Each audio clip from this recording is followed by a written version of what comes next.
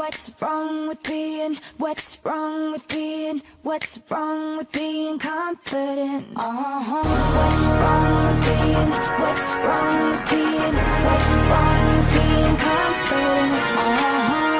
It's time to get the chains out. Hello, welcome to the Quarter to Three movie podcast for Happy Death Day to you.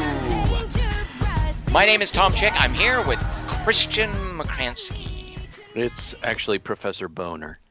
And with a Happy Death Day to you tagline, Kelly Wand. A blonde gets superpowers and discovers herself. Kelly, no, Kelly, no. Don't even try. You're not going to troll me and Dingus with that. Give us another tagline. Warning, time warps for characters without issues to be redeemed from may be ineffective. Kelly Wand, is there, we'll get to that in a moment. Kelly Wand, is there another tagline? Guys, this is the 901st time I've lived through this day and recorded this podcast. There's only one good part coming up. It's from Dingus, and I don't want to spoil it, but you'll know it when it happens. I know it's kind of rehearsed, but I have to say that every day now. Right. Do more math. Okay. It's a little long for a tagline. Is there a fourth, shorter one, or did you just end with a bang with that one? Hey, it's my birthday. That's a lyric. Oh. Is that a real song? It's a ringtone, actually. But is it a ringtone from the movie? That's a good question. Is it? I don't know. That's a very good question. I found it online, and then it's the Happy Death Day ringtone. Right. Yeah, I want this. Yeah, they wrote it just for the movie then. Sweet. A lot of lore in this movie. They did a lot of extensive backstory stuff, right? In the movie, she made that ringtone. Well, Dingus, tell the listeners, in case they don't know what we're on about, what movie are we going to be talking about here? Sure, they clicked this by accident. That's where Dingus comes in. All right. Well, this week we watched Happy Death Day, number 2, lowercase u. Listen to him, Tom. You had to watch it. You had to watch 2 of them. Listen to him. A 2019 American drama, horror, mystery, sci-fi slasher sequel movie about how a tree can memorize algorithms. Oh, he hates it. It was directed by Christopher Landon and written by him with Scott Lobdell. See? But that was just for characters, though, right? I don't think Scott Lobdell actually worked on the script, if I'm not mistaken. Is that correct? I don't know. It doesn't characterize it in that way. I think an important thing to know about this movie, Scott Lobdell, he's credited with the characters because he wrote the original movie. Christopher Landon, he wrote this one all by himself. All by himself. Oh, did he? Yeah, the first one, he had a little help, and he had someone else's script, but this one, he's like, I'm going to do it this time. And so it's a true detective situation. Exactly, Kelly Wand. We'll get into that in a minute, though. Okay, Dingus, who's in this, and what rating is it? All right, it stars Jessica Rothe. Yeah, Good work, Tom. Thank you so much. Proud of you. Thank you. Israel Broussard. Is that Carter? 5U, yeah. Israel Broussard is Carter. 5U. Suraj Sharma, Sarah Yarkin, Rachel Matthews, and Ruby Modine. Is that the mother? No. Who's Ruby Modine? Oh, it must be Danielle. Is it Danielle? That's got to be She's Danielle. the daughter of Matthew Modine. Is that true? That is true. Oh, and is it the actress who played Danielle? I believe so. Oh, interesting. All right. Dingus, what if parents want to take their children to see Happy Death Day to you? Give them a little information they should know. Yeah. You're a parent. What would you do? Apparently I am. No, she's actually, I'm sorry, Ruby Modine is Lori. Who's Lori? I like her. Right, the nurse. Right. Cupcakes. All right, so Happy Death Day number 2, lowercase u, is rated PG-13. Oh, for what? Kelly thinks it should be G. Sorry. But go on. For violence. Okay. Language. Okay. Sexual material. Yeah. And thematic elements. Well, Kelly Wand, you have an issue with that? Do you think there should be any other lists, other things on that list? Was the first one PG-13? Yeah. I noticed parents take heed. This is a serious parent talking now, not Dingus. Improper use of an MRI, inappropriate skydiving attire. Some dimensions are G, others are hard R. Depends on which dimension you're watching. Happy Death Day to You did not do very well. The first one, just by Did way really of, well.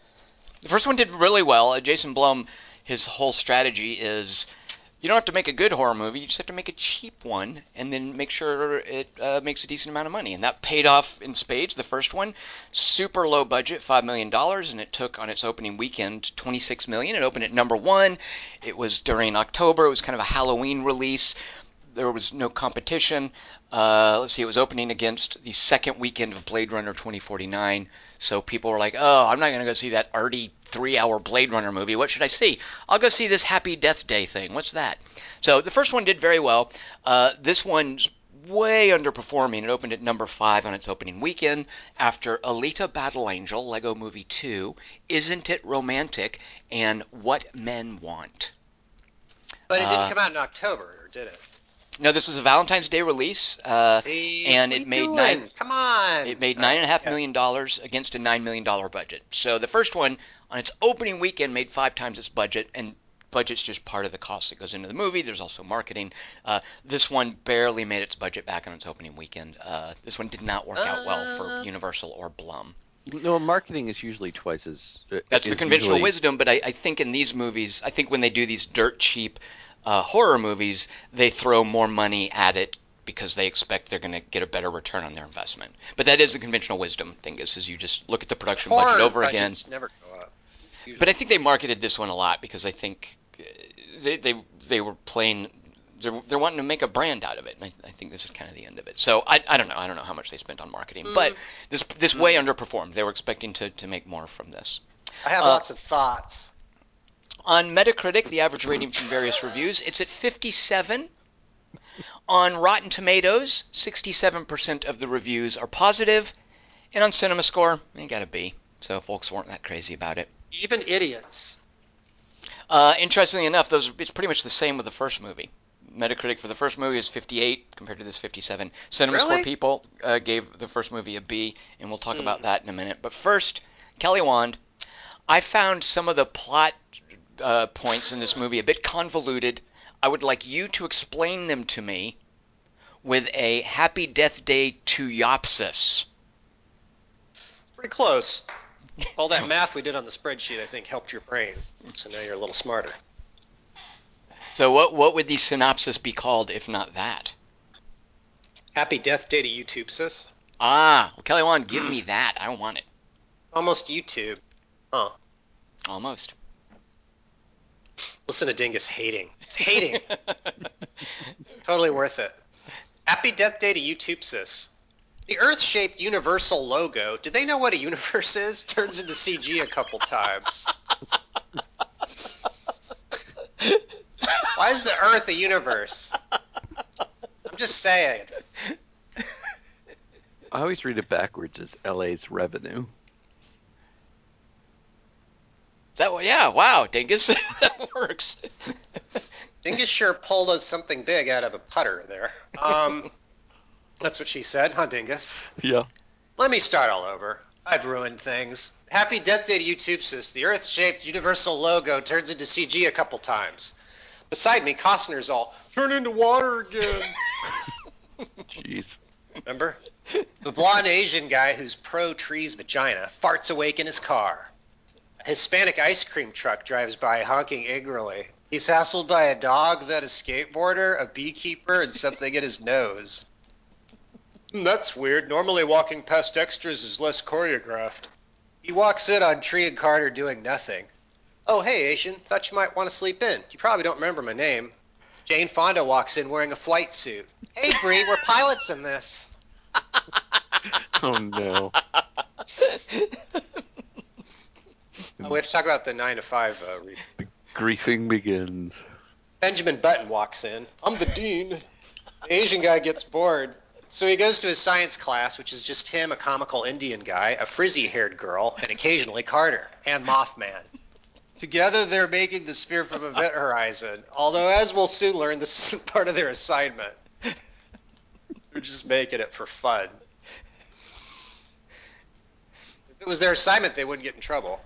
Tree the cheerleaders also decided to study physics, so she's there. Trees all, hey, remember yesterday when I mashed a cupcake in my roommate's mouth and kicked her through a second-story window to her death? Good thing the cops understood my talk about alternate dimensions. Carter kisses her. Yup, after you were bitchy and drunk 2 nights ago, and then yesterday murdered your roommate and said you're from another dimension. I knew you were the one. Suddenly, James Lipton barges in with campus security guards aiming pistols. You're all under arrest for furthering scientific progress and inventing billion-dollar equipment. Shut everything down! James Lipton. The Asian guy farts awake in his car. The Hispanic ice cream truck drives by honking angrily. This time he tricks the beekeeper and the thing in his nose by punching them. He walks in on Tree and Carter. Tree's all, look who finally rolled in, you sneaky little bitch. Abe Lincoln walks in. I'm not the dean in this dimension? Fuck! Carter shakes his head at Tree. I can't believe you've never seen Happy Death Day 1. It's a classic. The Asian guy's phone's all, hey, it's my birthday. It's my birthday. But he looks at his phone screen, it's the Universal logo turning into CG. Tree's mom walks in. Hey, Bree, we're pilots in this. The Asian character gets bored and goes to the lab. It's isolated and dark, so he wanders around going, guys, till a pig baby stabs him. He farts awake in his car. This time the Hispanic ice cream truck crashes into a beehive. As he reaches up to pick his nose, he farts. Oh, fuck. The continuum is getting worse.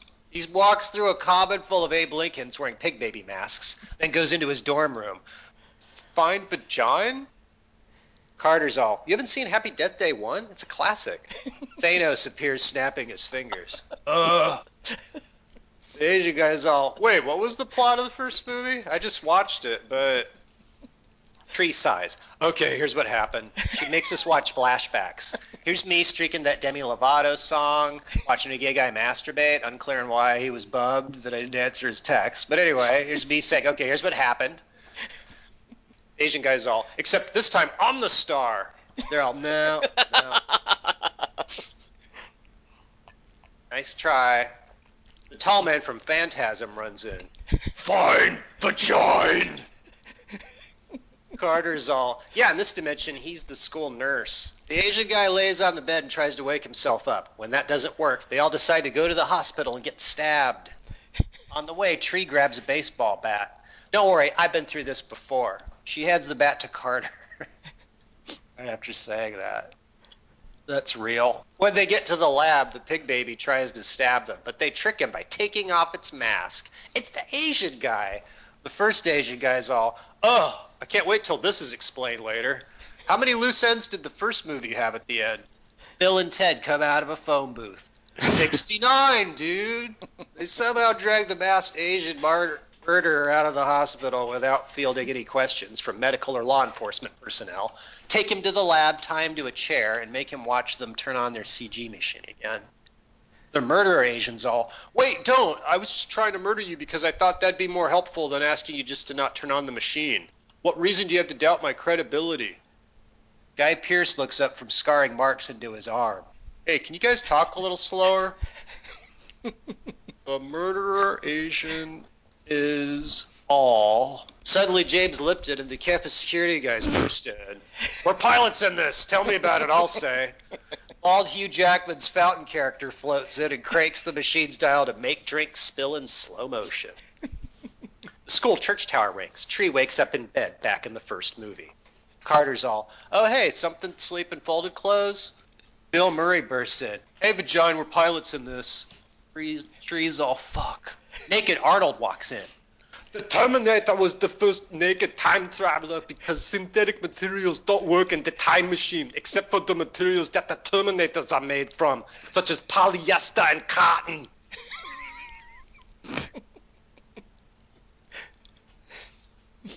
The Asian guy runs in. Don't worry, I'm dumb again. Tree's all, great. That dumbass Event Horizon sphere you're making fucking wanted a sequel. Come on. She drags him across the quad, scowling at the sprinklers turning on, car alarm, girl with the clipboard, drunk frat guy falling over. Tree's all, wait, hang on. I better go to my dorm first and kill Natalie Portman again. Get that out of the way. When she gets there, Danielle doesn't intercept her on the stairs to call her a sneaky little bitch. Tree's all, that's weird. In her room, Portman's all, Here's a cupcake without poison in it. Tree's all, it's weird too. Later in the lab, the Asian guy's all, no one called you a sneaky little bitch? That is weird. Wait, I know what happened. Multiverses. Here's how they work. He pokes a pen through a napkin. I lean over to Aaron Eckhart and go, hey, do that thing with the orange and the flamethrower from The Core again. I'm starving. Later at lunch. Actually, never mind. This universe is way better. My cupcakes aren't poison and there's only one Asian. Hooray for science! Suddenly, Danielle walks up and kisses Carter. Tree's all... Danielle's all, by the way, I just came by to tell you all that I'm late for my Miracle Worker audition. It's too bad the real Helen Keller won't get to enjoy how that pays off later.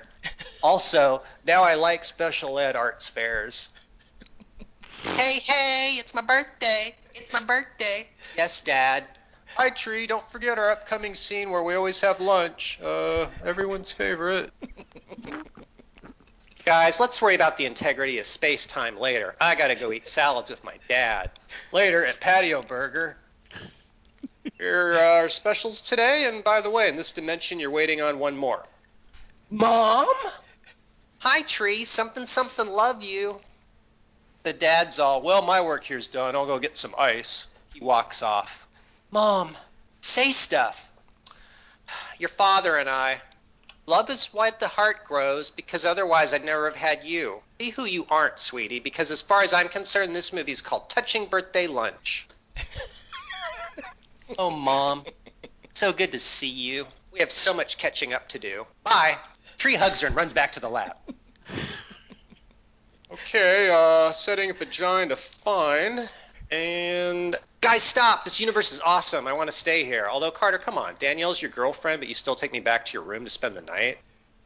It was better for the movie if you just saw me kiss Danielle later. Plus, I was hoping you'd choke on your vomit like Janis Joplin. Suddenly, Tree walks outside and sees her British biology teacher kiss his wife by a car. Then he walks a couple steps over and French kisses Natalie Portman by the same car, while the wife watches suspiciously. Tree's all, at least I'm not fucking that. This dimension. Or the doctor. She goes to her dorm room and looks on her phone at pics of deleted scenes. Danielle comes in. Haha, this top's also mine in this dimension. The lights go out for a second. Oh, are tuition dollars at work? Look, Danielle, I know about my surprise party. It's the one scene I blow off every time in both of these. Shh, TV's on. And in medical news, a serial killer is running loose in a hospital. Law enforcement officials are following events closely on television from home. Tree's all, damn it! She goes to the hospital, which as usual is unlit and mostly depopulated. Except for the reading nurse. She gets an axe. The cop's all, freeze! Haha, I may have just let a serial killer loose, but at least I caught myself a blonde co-ed. Please, listen to me. I'm from another dimension. My name is Tree. You missaid under arrest for being in a hospital. He cuffs her. Suddenly the killer stabs him and chases Tree, giggling. Tree's all, I know it's you, Portman. But then Portman shows up in an elevator. They trick the killer by screaming and running. Since Portman's a nurse, she grabs a sledgehammer from somewhere like Dr. Flamps from Alita Battle Angel. Yeah.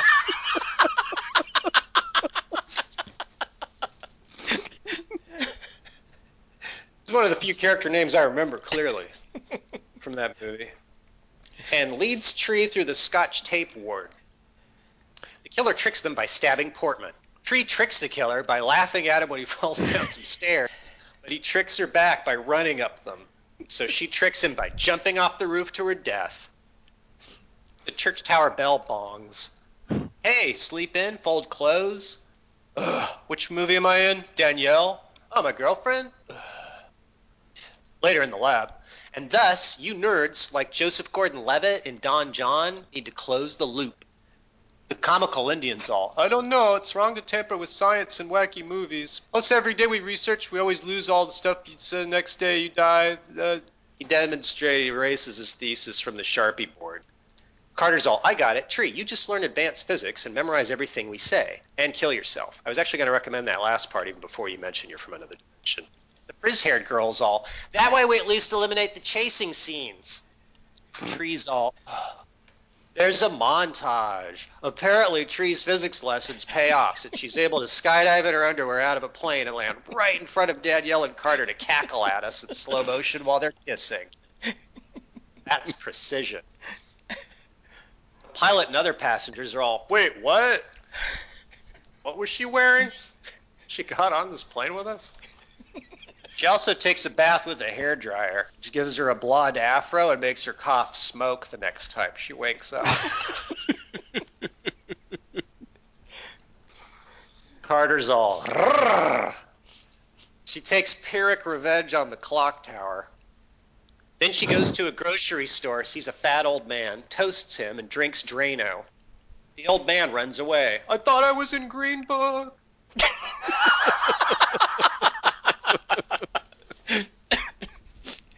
I lean over to Tom and go, all right, replace Hurt Locker with that. While montage music still plays, Tree shows Carter that her sweater says FML. I lean over to the Donnie Darko rabbit and go, that stands for shake my head. I'm in the in crowd. Later in a hospital. Hey, Dr. Maria Brandauer. Yes, something biology class this morning. Wait, you're a surgeon and my college instructor? Tree, according to your x-rays. Yeah, according to medical science, my body's been wood chipped, splattered, poisoned, stabbed, and afroed. I know. Science. Movie for dingus. The doctor nods and leaves. On her way out of the hospital, Tree hits the cop with a phone, finds Portman dead, gets attacked by a second killer, and takes advantage of the fact that hospitals have giant flammable canisters in the lobby. The next death day, in the lab. Thus you carry the one, divide, then multiply by pi, fart twice, and Cuervo, cogito pluribus, windmill, Brando. The Asian guy's all, well, I've only looked at all this complex calculus for a second or two, or according to it, there's only one possibility left. He goes over to the single computer and taps scroll lock. Time loop, CG, operational. Yay! Okay, Tree, now how for the hard part. You have to decide whether you want to stay in this movie's plot or the first one. She starts to kiss Carter, then goes, I'd rather kiss my mom. Final decision. Just as they slowly start to hit the activate button, the computer explodes and goes dark. Damn it, comical Indian character. Were you using the time machine to look at spam porn again? In only this dimension? Sorry, Tree. This is going to take exactly 6 hours and 37 minutes for us all to masturbate to and then upload. Well, get to it. So I somehow know that two more deaths will kill me permanently in RL. Bye. Carter's all, Tree, wait. Something hospital dead people later. Nah, I didn't care about other people when I drank Drano. More importantly, Carter, we're together in the other dimension. But Tree, your mom, I really want to have sex with you rather than Danielle in another dimension. Besides, you've been given a great gift, getting to have salad with your mom again. Besides, I'll go to the hospital tonight and take care of shit for you. Don't worry. Did you see how I handled that bat? That night in the back seat of a car with her mom. Oh, Tree, do you want to have Cinnabon for your birthday dinner like last year? You ate 2. Tree gets sad. What a priceless digestive memory to lose. For her birthday, Tree's mom and her dad rent a hotel room and start watching Creature from the Black Lagoon. Dad's all, this is boring. I'm gonna go get ice. He bails. Tree, honey, are you pregnant? You look as sad as I did when I was carrying you. Mom, what if you weren't with Dad? Maternal insights are helpful when it comes to alternate dimensions. Oh, Tree, sometimes the past is pulling us in one direction, sometimes the future, it's different. But I'd pick you. That way I'd have your father. So take a heart, follow your chance. Things Donnie Yen said in Rogue... Oh, man, what a shitty joke to ruin.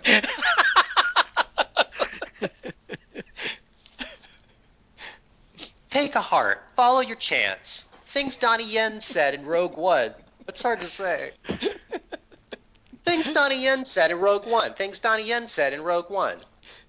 And in Continuum news, Carter, Natalie Portman, and that useless cop are dead again at the hospital. Thanks a lot, Tree. Damn it! Tree tries to call the lab and gets only spam porn and Universal logos. Her dad re-enters. This ice sure smells good. Thanks for not blowing us off in this dimension, sweetie. Dad, I gotta go. Tree steals someone's car and drives off. I guess the lab mates told her exactly what second they were going to turn the CG on. Tree tricks space and time by crashing her car into the first obstacle she encounters past a fence at an electrical substation so it explodes and causes the blackout. Ah, Dingus.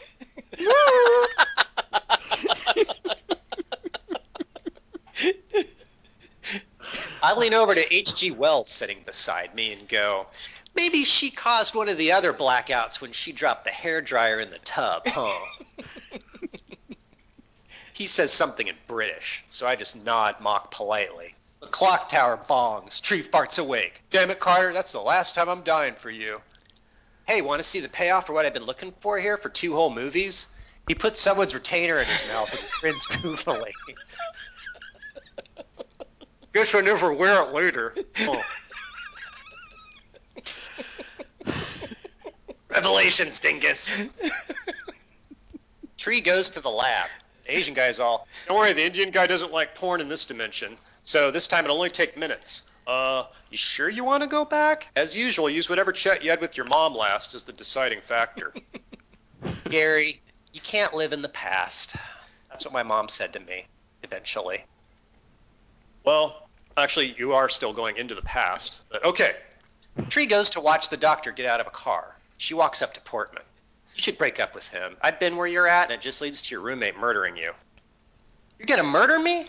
Portman's side mission accomplished. Tree goes to her dorm to hug her other roommate, Danielle. A guy comes out of the shower. Oh, 3-way? Who's the third? Stinky here's shower was broken from some girl crashing her car into the waterworks last night, so I said he could use mine. My car's fine. Tree's all, great, broken shower. More paradoxes I have to fix. She leaves. Danielle's all, you're dumb as a rock. No, I'm not. Rocks don't have brains, except for abalone. Plus, rocks are hard. Tree goes to lunch to say goodbye to Olive Garden one last time. Dad, can I talk to Mom alone for a minute? You're alive in all dimensions. Sure, I'll go get ice. Mom, I love you. I didn't want Dad to hear. Oh, Tree, when I was pregnant with you, I was literally scared shitless. I drank a lot of turpentine and tried to fall down some stairs. But then when I held you, love makes you a better person. Tree sits on her lap. Huh, I'm crushing you. You'll always be my little girl, Jesus. Her dad walks up with a birthday cake.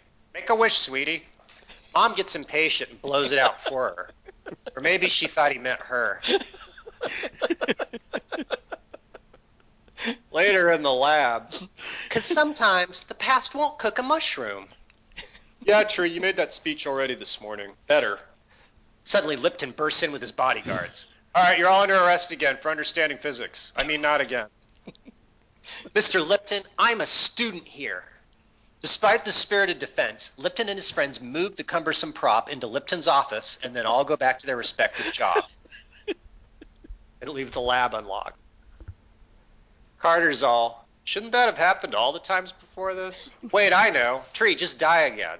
That was my advice going to be anyway, but instead, the Asian guy's all, fine vagina's right. It is our fault. By the way, James Lipton knits and watches a TV show about cats.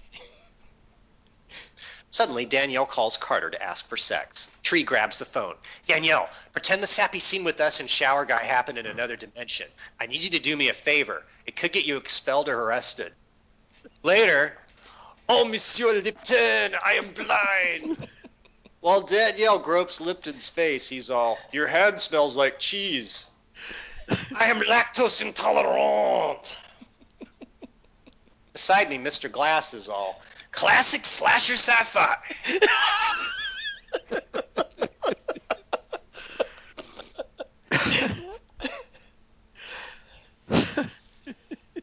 He gets it. Danielle tricks Lipton into believing she's French, which I guess she thinks Helen Keller was, by knocking over a bowl of marbles, pulling down a tapestry, beating him with a cane, and saying checkmate. Meanwhile, at the hospital, Tree stumbles on the cop masturbating, so she holds a gun to his head till he finishes. Sorry, dude, bad timing. Also, there's a killer on the loose. Go get help. The cop runs away screaming. Back in Lipton's chess marbles tapestry room. Hey, you're not French. You're a hot, dumb student I see every day. What? He leaves Danielle there to break more school property and tries to break into his lab to murder the nerds, but Carter tricks him with the couch. Back at the hospital, the doctor and his wife slow clap, put on pig masks from Tree's school for some reason, look at Tree and go, by the way, we're killers in this.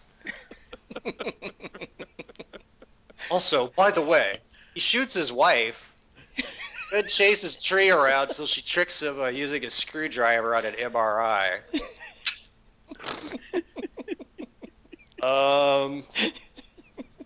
That was a little far-fetched. Carter's all, yay, we did it, Tree, we killed a doctor. Carter, I just want you to know I'm only going back for one reason. He misunderstands and starts to kiss her, just as James Lipton explodes. The clock tower bogs, Tree farts awake. Oh, hey, I thought you'd want to sleep in. Something towels. Danielle? The girl I wish was my girlfriend? Aw, the Asian guy runs in. I think I shit my pants. Tree and Carter both affectionately ignore him and start to slowly kiss. Tree farts awake in a coach seat and realizes she's on the Final Destination plane just as it takes off. The end. All right. Kelly, one that helped a lot. Now I think I understand the movie. It's hard. better. There's jokes already. All right, good. Well, I think I cleared up a few things. Dingus, you I go too- first. What did you think of Happy Death Day to you? What's a movie that's better than this, and a movie that's not quite as good? I liked this movie, Aw, tricked me. and I loved the first one. Yeah. I quite like this. So over it, I would put Edge of Tomorrow, because I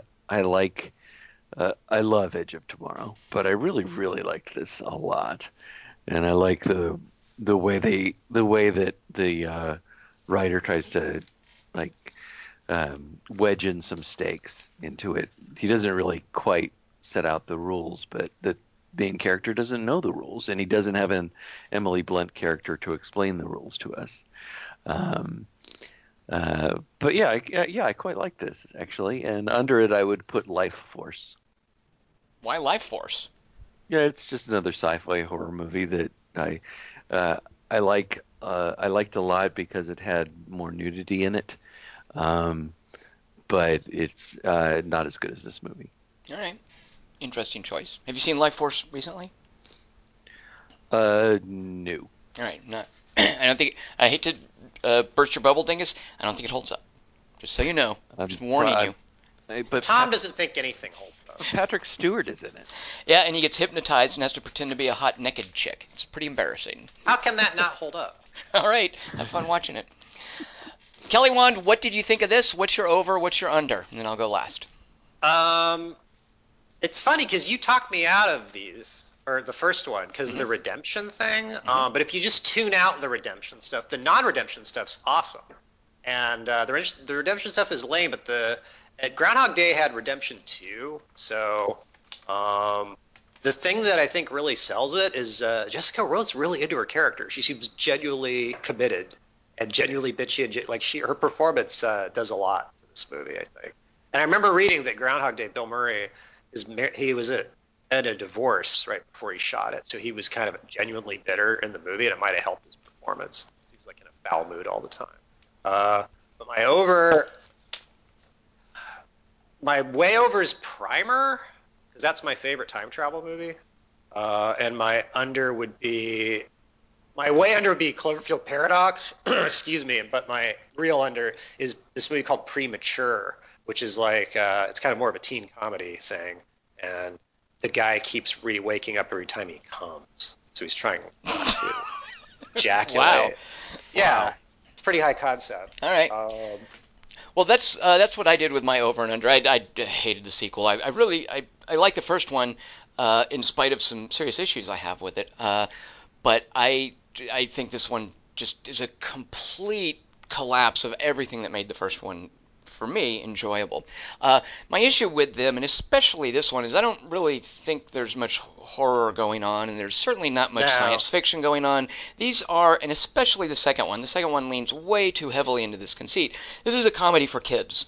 And I'm I'm okay with that, but I don't feel that it's a good follow-up to the first one. I don't feel that Christopher Landon can write a script to save his life. This guy is awful. And the really cool ideas from the first movie, I don't think he followed through with very well.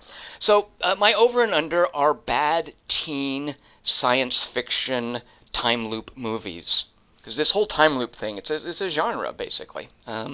So my over is, and these are both bad, these movies I'm about to tell you about, but they're degrees of bad, and the over and under are for Happy Death Day 2U specifically, not the original one, which I quite liked. My over is a movie called Mind Games. Not Mind, Mine Games. And it opens with a bunch of kids, like good-looking 20-somethings, in a car driving somewhere. They're driving to stay in a cabin for the weekend. And their van breaks down, and so they have to walk the rest of the way to the cabin. They're not sure if they're in the right one. They eventually figure out, yeah, I guess we are. They find an old mine nearby that is all like abandoned. They go exploring in it, and it eventually becomes a time loop movie that is actually pretty gruesome. It follows through on some cool things, and one of the moments where I think Mind Games actually Mind Games is much truer to the conceit that the original one played with of being a slasher movie. And of course, I'm going to spoil Mind Games for you a little bit. The solution is that they're the slashers and they're the victims because of this whole weird time loop thing. And there's a really cool moment in Mind Games where a couple of guys find their own corpses in the mine. So they go back to everyone and they're freaked out and they're like, guys, we got to get out of here. Something really weird happened. We found our own bodies there. And they're like, no, I don't believe you. Come on, no, show us. And in any other movie, they would go and they would show them, and hey, the corpses have been moved. But no, they go to the mine, they show them, and yeah, those bodies are there, and everybody's freaked out. So Mind Games does, it follows through with its slasher conceit much better. It is, sorry, I'm burying the lead here. It's a Brianna Evigan movie, of course. And I love the final shot of Mind Games. Because the whole time loop thing is that in order for them to survive this slasher movie, they've got to break the cycle, and the movie thinks it's super clever by invoking the Ouroboros. At a certain point, someone opens a book and reads about the Ouroboros, just in case you're slow in the audience and you need to understand what it is, and they explain that to you. And the very end, Brianna Evigan, like, there's a really cool, gruesome reveal where you find out that, yep, Brianna Evigan, she made it, and she breaks the cycle. Mind Games, though, not very good. What causes the time loop in Mind Games, by the way? An aurora borealis.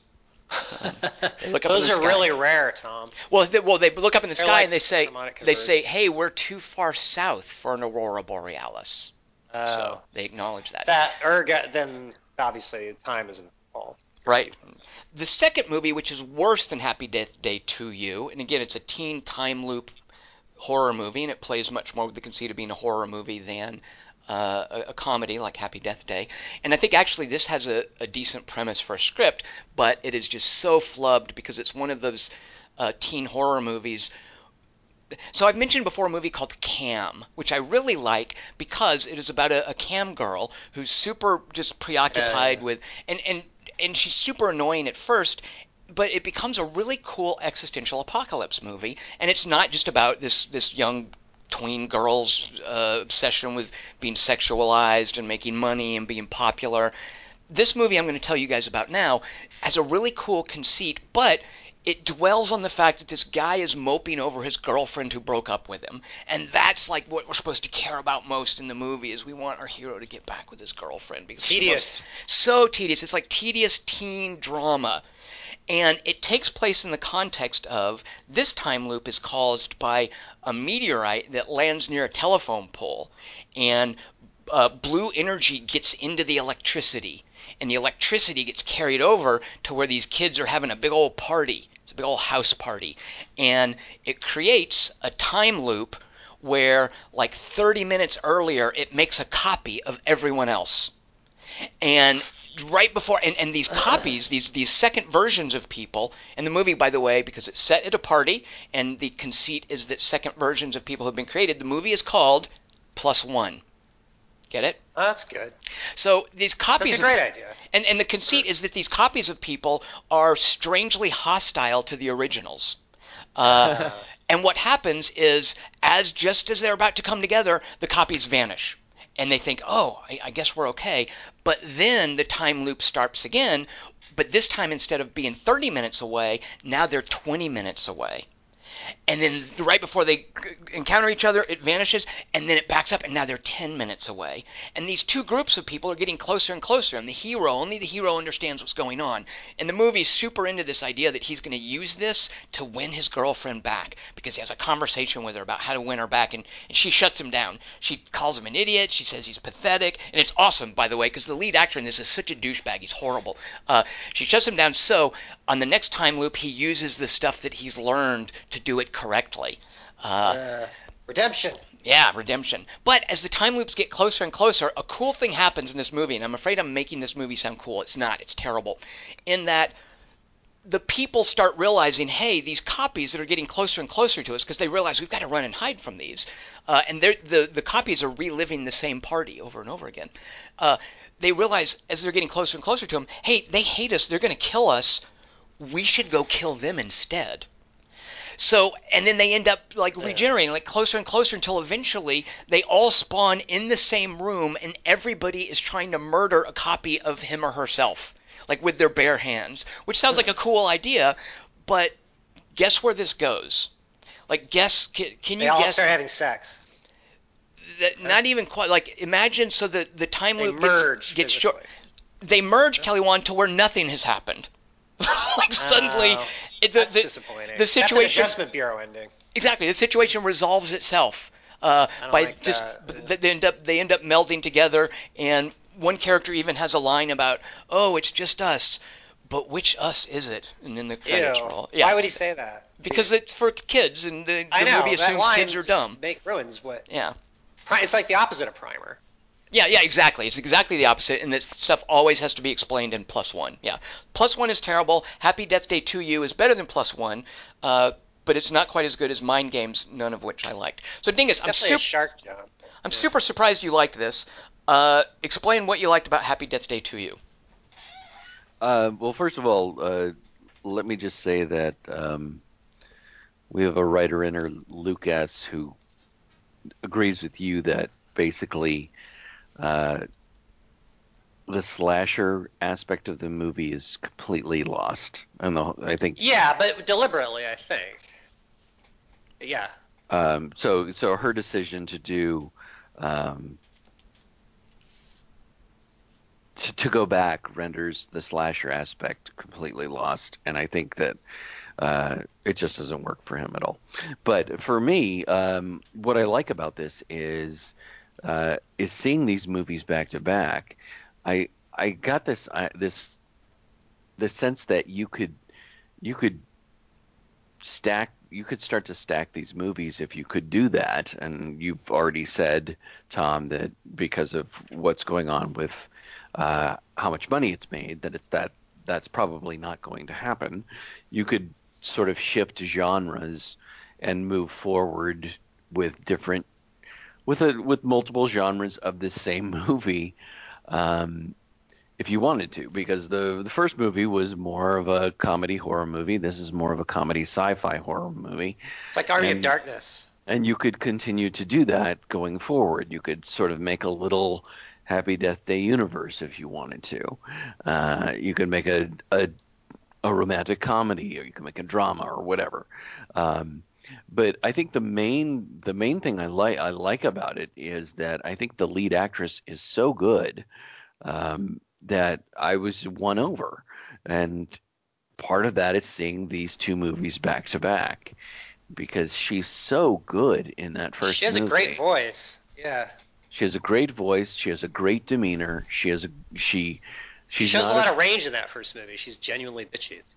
yeah. She opens it as a total jerk, and then she kind of learns through going through all of these different layers of the movie not to be a jerk anymore. And she's not a jerk in Uh, the second one. That arc's done. Which is my reason. Which part of my issue with the second one too is there's nowhere for the character to go, and therefore they don't have as much to play with Jessica Rothe. Because I agree with you, Dingus. She's so winsome, and I mean I love all the roommates from La La Land, but she's easily my favorite, even in La La Land, and she's great here, and she totally carries that first movie. Yeah. That first movie is all about, hey, look how charming Jessica Rothe is. Who is she? Where did she come from? What other things can I see her in? Yeah. She's not only charming though; she's also she knows how to make a character emerge, or allow a character to emerge, and to grow, and that's not necessarily easy to do in a movie of this kind. To contain that sort of how am I going to let this character slowly emerge over the course of making a movie? Because as we all know, movies aren't shot sequentially for the most part. It's very rare for a movie to be shot sequentially. So you have to be aware of where was I at this point in that time and what was I doing with the character at this point in that time. And she handles all of that so well. And she also handles the comedy well. She handles the weird sort of horror aspects of it and the Scream Queen kind of stuff too, and the romantic aspects of it very well. I agree with you, Tom, that this movie is not as well written as the first one, which is why I would say that I really like this movie, but I really pretty much loved the first movie. I I don't think it's as well written. It doesn't make sense. It doesn't come together. The mom stuff's boring as shit. There's tons of it. Here, so Once she Jesus. finally kisses him at the end, there's no reason to banish her mother to purgatory. I mean, she might as well just stay in this dimension because it's clear that their romance is going to go forward. Does your analog go to the other dimension? That's the other thing. And the movie's not interested in exploring so many of these ideas. Like the idea where the Asian, not Glenn, I forget the Asian fellow's name, but where there's a copy of himself, I thought, and also from the way that the logo played, I thought this was going to be a movie about them dealing with copies of themselves. And the movie had no interest in exploring this intriguing idea that it introduces early on. And I just think Christopher Landon, as a writer, is just really incurious and super formulaic, and he just pushes a boring genre. If you look at, he did a movie a couple of years ago, which is a zombie apocalypse with Boy Scouts, and it's got Ty Sheridan, who's great, and it's just so completely flat, and it's just got horrible humor in it. I think everything that Christopher Landon has done that someone else wrote, at least is decent, but pretty much I can only think of the last movie, but I just think he just has he's just got no curiosity and no range as a writer. Why didn't they get the same writer? Why I don't know. Who knows? Like money. I'm guessing, Kelly Wand, that Christopher Landon decided he wanted to do it. So this Scouts movie, he did that, and then he did a script for the Catfish guys, and that movie tanked.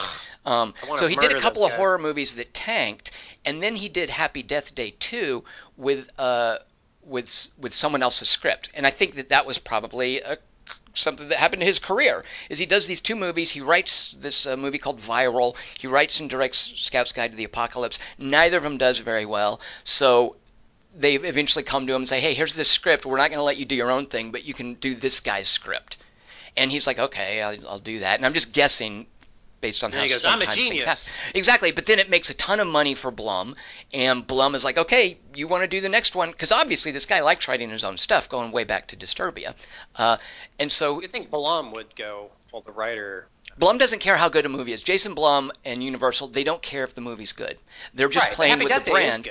So they don't care if Christopher Landon wants to write his own movie. And they don't care if the movie explores concepts. They just know that it's a sequel, and it has to be 90 minutes, and it has to appeal to the kids who saw the first one.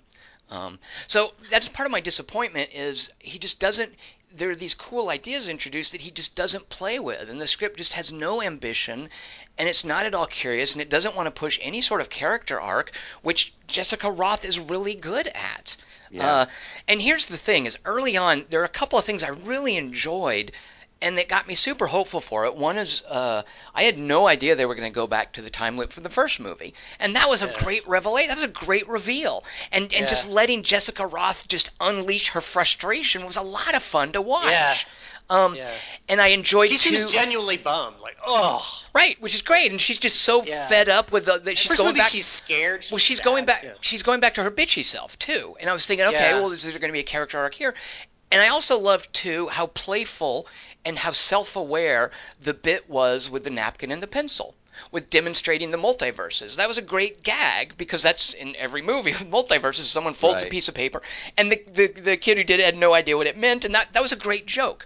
So I'm thinking, okay, I'm in good hands. He's got a sense of humor. He knows how to use Jessica Roth. And then we get to, and there wasn't a single moment after this where I didn't loathe this movie. We get to that montage that opens with her throwing it becomes a goofy comedy, throwing the hairdryer in the bathtub and then waking up with like something out of a cartoon with the black face and the smoke and the afro. And I was like, what? That's the thing, is like, that's they the movie we're going to do this? this? Movie that she's taking damage and it remains with her and it shows up on her x-rays. But that's different from that. Which is just, again, part of, like, he just introduces that at the 11th hour to explain why we've got to suddenly be dramatic as she's getting weaker as she goes. That's like a last-minute thing. Look how many more deaths she had in her. At the end of the first movie, she's like, I'm getting weaker, and then all this happened. But just the tone with the generic music and drinking bleach, drinking Drano is gruesome. Well, she didn't know. That's but that's the thing. Afterwards, when she drinks the water, she's like, ugh. But if you want to play that as a black comedy, that's fine. But they're just playing it as this chipper little fun, hey, dying over and over again, gruesome, painful ways, whatever. Because by the way, when she's handcuffed, running from the killer, and she falls off the roof, I'm thinking like that's pretty gruesome. Like being handcuffed and falling. Normally when somebody falls, their arms are pinwheeling. And that's like a really weird, gruesome image, is someone handcuffed with their hands behind their back falling off of a building. Sure. And then we segue to, oh, look, I'm going to drink bleach in front of the fat guy who's shopping. Well, now she's my done hair's it puffy. Times. Well, the jump off the roof was involuntary. She was being chased. Right. It becomes a comedy about, hey, these fun suicides. Wee. They're all gags. You're all right. Right. And yeah, that's exactly. That's fine, though. It's like, I think, to me, I like those things that you're complaining about there because I like them as character touches. Like, Jessica Roth's now become this kind of person. Like, fuck it, I don't even care if it hurts. I'm just going to drink Drano. Like, it does hurt, and she's just like, after all I've been through, it's a novelty at this point. Like, she's bored by it. She points out, too, and I think this is retconning, and I disagree strongly, that she only went through 11 iterations in the first movie. And I don't think the first... I think the first movie... It was 16, I thought. Yeah, well, I think the first movie wants you to think it's a lot more than that. Like, I think the first... Groundhog Day is 10,000 years. Exactly. I think the first movie wants it to be open to that sort of interpretation. And when it becomes like that, that's a completely manageable number, is the times that she died. And Redemption... I just feel that minimizes the kind of open-endedness that the first movie had. Do you remember that book? No, but the opening movie, the first movie still had her getting that abdominal pain and getting weaker. Right. I mean that's kind of an interesting way to set it, to say I have a limited amount of replicas I can make of myself, basically. When you Xerox something over and over and over again, it becomes degraded, and I think that's what's happening to her. But she doesn't have, again, as I said about Edge of Tomorrow, she doesn't have an Emily Blunt there to explain to her what's going on. She has to figure this out for herself, and she's starting to feel pain. There's a moment where she actually says this, and this is where I disagree with Lucas, is that she has uncertainty and pain as she's going through this. So people are like, what's the big deal? Just die again. She's like, it hurts every time. I mean, she's very clear that getting stabbed over and over again stays with me. And I kind of like that aspect of it. And at first she's it was convincing. She makes you kind of feel it. Well, yeah, she does. And that whole idea of I don't have any more of these left. This might be the last one. She doesn't know. There's no rule set. She doesn't have a rule book she can read. She doesn't have some guru she can go to figure out how many more times she has to be replicated. This So then might all be that tension about this being the last time is false. Like she doesn't know Right. she has another one in her. no, but it's not false. It's uncertainty. This No, could it's be the movie wants you to think this is her last chance. I mean, all of this is just narrative convenience. Because if you have like an infinite time loop like Groundhog Day, then yeah, I can go 10,000 times. This movie needs to, and the first one, I guess I didn't remember it from the first one. This movie needs to put an expiration date on it to manufacture a sense of drama and tension. right, The right. same way that it needs to have that dumb counter, that all dumb movies do, where you Huh. watch the little progress bar. It's the dramatic equivalent. It's the narrative equivalent of one of those progress bars. And that last iteration, like that's her last chance to do it. Even though you're right, it's not a rules based thing. It's just the movie wants us to think, okay, this is this super clutch moment. She's got to decide now because it's the last time. All this stuff about iteration goes out the window so we can have that dramatic moment where she Bust decides out the French comedy. mom or Carter. Yeah. But don't you think that adds to it though? Because it's not Well, they just do it twice in it's both not just movies. that she thinks it's the last moment. She knows it's the last moment. She thinks it could be. So it's not this thing like Edge of Tomorrow where he can just keep dying over and over and over again until his blood gets changed. Uh, she has to face the fact that next time might not be a next Right. time. I wouldn't say it adds to it. I would say it just shows how lazy a writer Christopher Landon is. Like I just How is that lazy though? I mean, because he's introducing. he's got to manufacture drama and tension, and I don't even think he does it successfully. Like he's got to tell us this is the last moment that she can do Through this. that character. And, like, it should be the doctor saying it. Like, if this. Or Carter. But Like, she if doesn't someone's. have an external person telling because she's the first person to go through this. I know, so how would She's she like know it's. Yeah, one more she time. She doesn't, wouldn't but know. she knows that she's getting weaker and she's in pain and she faints and she's got this That's different. this pain going on and she That's intuits, it's I making me guess. insane. Not, I only have one more chance. You just be like, oh. So I think that for her, it's like let's treat this as if it's just one more chance. I mean, the movie doesn't say that. And you're right, Tom. There might be a certain laziness there, but I think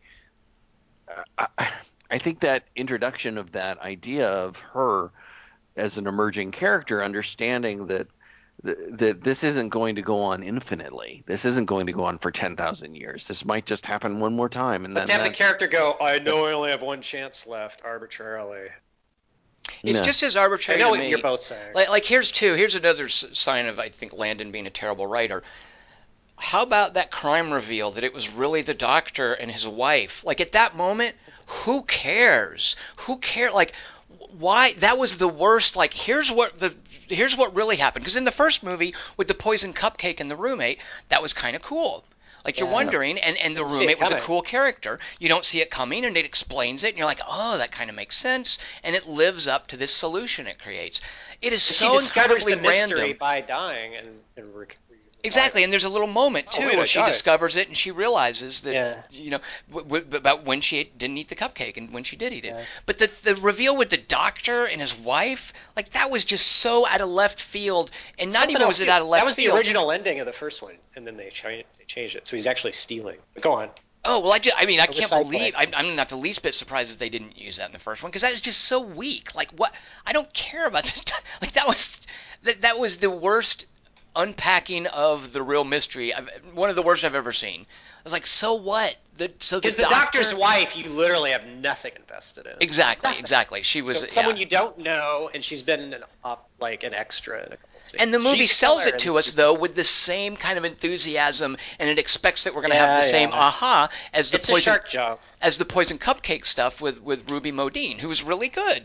And the doctor, he's just like a British smarmy guy out of Central Casting. Like Ruby Uh, Modine, like she was really cool, like having to be like the super sympathetic kind of nerdy athletic roommate to the killer. Like she carried that. She was a dynamic actress. Why So would that they have the masks? I don't know. Never yeah mind. that And yeah they're that killing her at the hospital where he works. because that's the simplest place. Well, and to yeah, kill. and shooting his wife. I mean, that's the thing is I just don't think I think that all Yeah, of that shooting gets his wife in super. the hospital All of on that camera. just gets super lazy. It's just I like, know. hey, let's just throw stuff out there. It doesn't have to be And it's not plausible. good. If it doesn't was have to be good, earned. we'd Right. give it a But pass. can't you just see those as part of the joke? I mean, there's nobody in that hospital. Nobody works there I don't- except Yeah, for it's like just not one that great. person. I Yeah, don't no, know. this movie's idea of jokes, Dingus, is her hair being puffed out with an afro and smoke coming out of her. This Yeah. movie's, I mean, I guess you're right. Like, you could theoretically look at it as this clever sort of dig at itself, like a self-aware bit, like with the napkin and the pencil. Yeah, full throttle, bro. But at this point, yeah, I just was full throttle. What do you mean? Well, just how in the second Charlie's Angels, but they kind of didn't give a shit about things making sense. They're just like, Oh, I thought you were whatever. referencing the game or something. Oh, right. But No, but no, I don't think that I didn't get the sense that it was going for self-aware humor with the hospital being empty and the whodunit being revealed. So I think you it think is they were lazy. just no, it's not lazy. It's a deliberate joke, or it's they couldn't afford extras. I mean, there's nobody is staffing this hospital. I mean, that's isn't.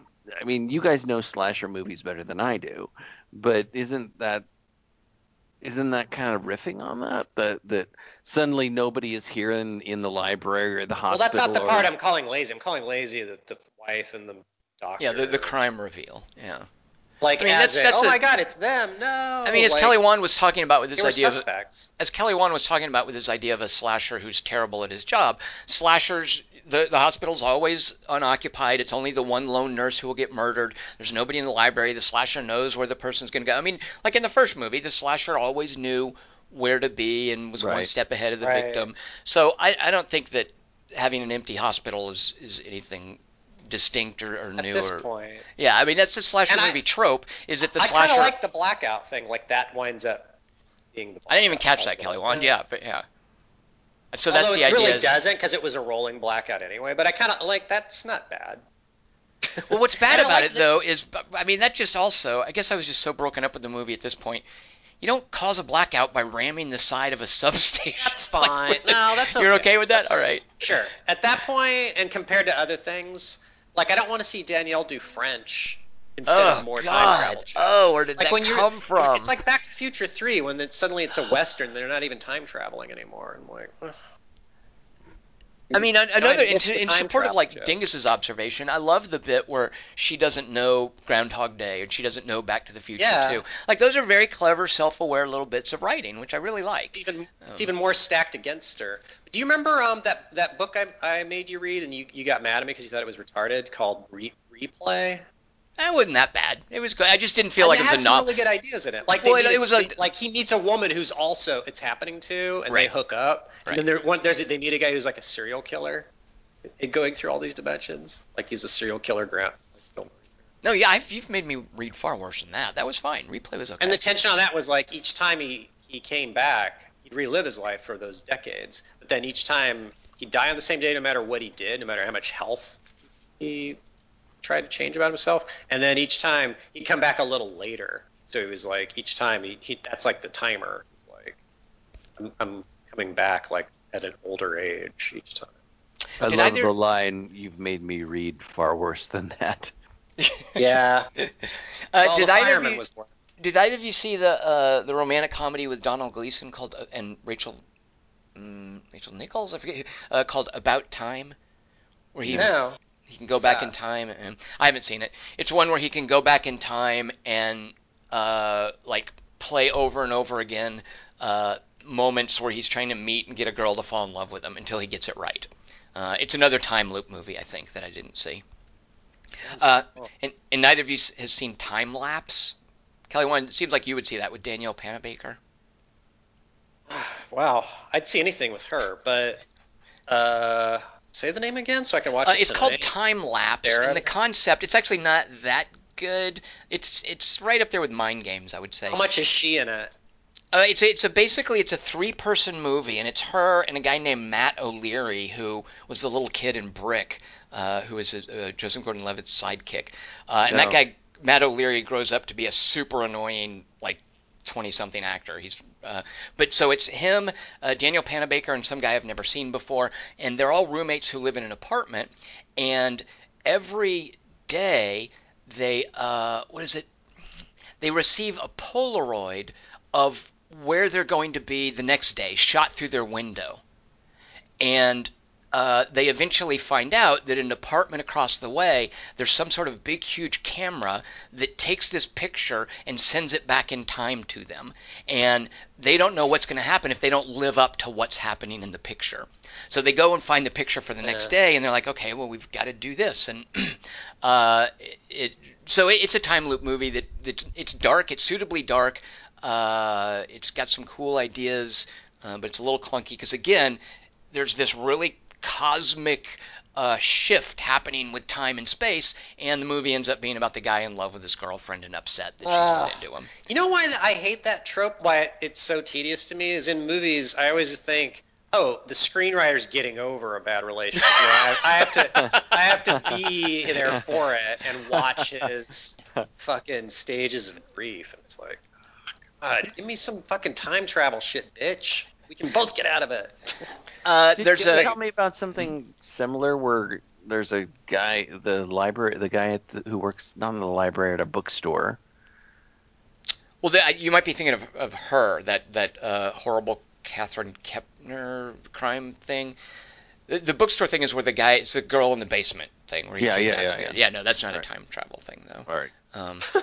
I did mention those mixed up. You guys know the movie Triangle, right? Christopher Smith. Yeah. Christopher Smith.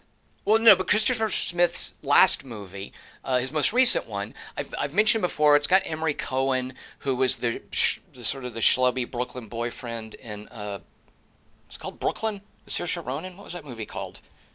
Yeah, Brooklyn. Yeah, Brooklyn. So Emery Cohen was in that, and it's got Ty Sheridan also, who it's a movie called Detour, which is it's kind of like a split time movie.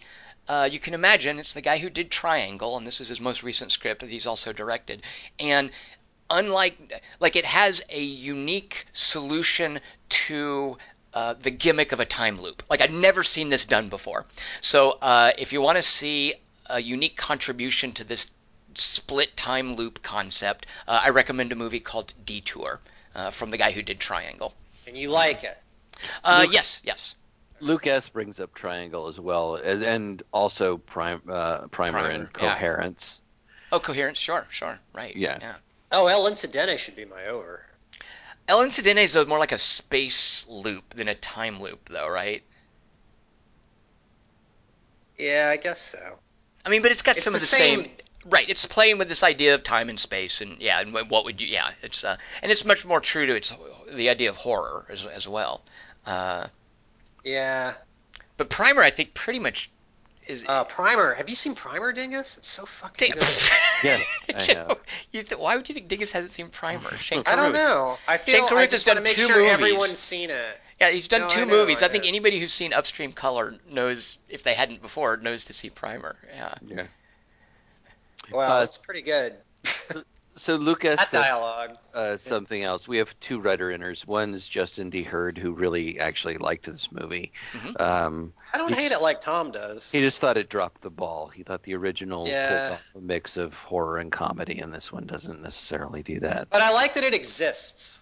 But Lucas says something interesting. He says, it reminded me of something, he's saying this, something that Dingus said during the Solo podcast, that it's answering questions no one asked, and it explained things better left ambiguous, which reminds me of Prometheus, actually, but it reminded him of us talking about Solo, because it's answering questions nobody was wanting to ask. Yeah, because you don't need to. This whole idea of it's a science project, like no one cares like that. It's like the Aurora Borealis in Mind Games, or the meteorite getting into the electricity in +1. Like, don't come up with some dumb solution. You just look dumber when you come up with something like that. Well, Fine Vagine turns out to be a physics genius, and so is Carter. Which, by the way, we should have. If he's doing time loop experiments, wouldn't that have come up in the first movie? You would think, right? If she's like, hey, I'm living the same day or whatever. Hey, you know what's weird? We're doing this machine. Well, even things too, like when he says, and I guess this isn't. when he says to her in the first movie, I know you probably don't remember my name. If he is dating her best friend, why would Yeah. he think that she doesn't know his name? Right. And it's Or he knows her name. right. It's just that the movie just doesn't. It's like lazy. It Yeah. doesn't care. It's like, okay, we're going to go in this direction. We've got a little bit of a hitch with something he said in the first movie with their relationship, and then he says it again, which makes no sense if he's dating Danielle. Uh, Yeah. but it's just, and I it's. think I.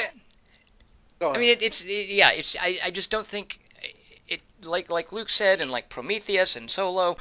There's certain things, just leave them alone. No one needs these You know why it answers. doesn't bother me as much as I think it bothers you in this case is it's not like a high art thing where I'm like, oh, this is destroying my childhood memories of Death Day One. Like it's I watched them back to back like Dingus, and I thought it was cute. Like the things you're complaining Wow.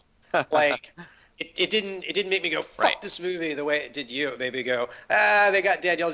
Like I liked that they got all those sets back and those like all the characters came back and all these same Right. extras and they're having to redo it again and the same If you think of it as location. like a TV series, it's pretty inoffensive. But for me, it's just the promise of the first one should have been developed further rather than let down like this.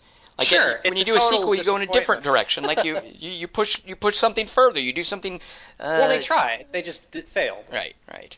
All right, so to that, to what you just said, Tom, Justin D. Hurd wanted to ask you specifically um, about any hints about the explanation of the first movie.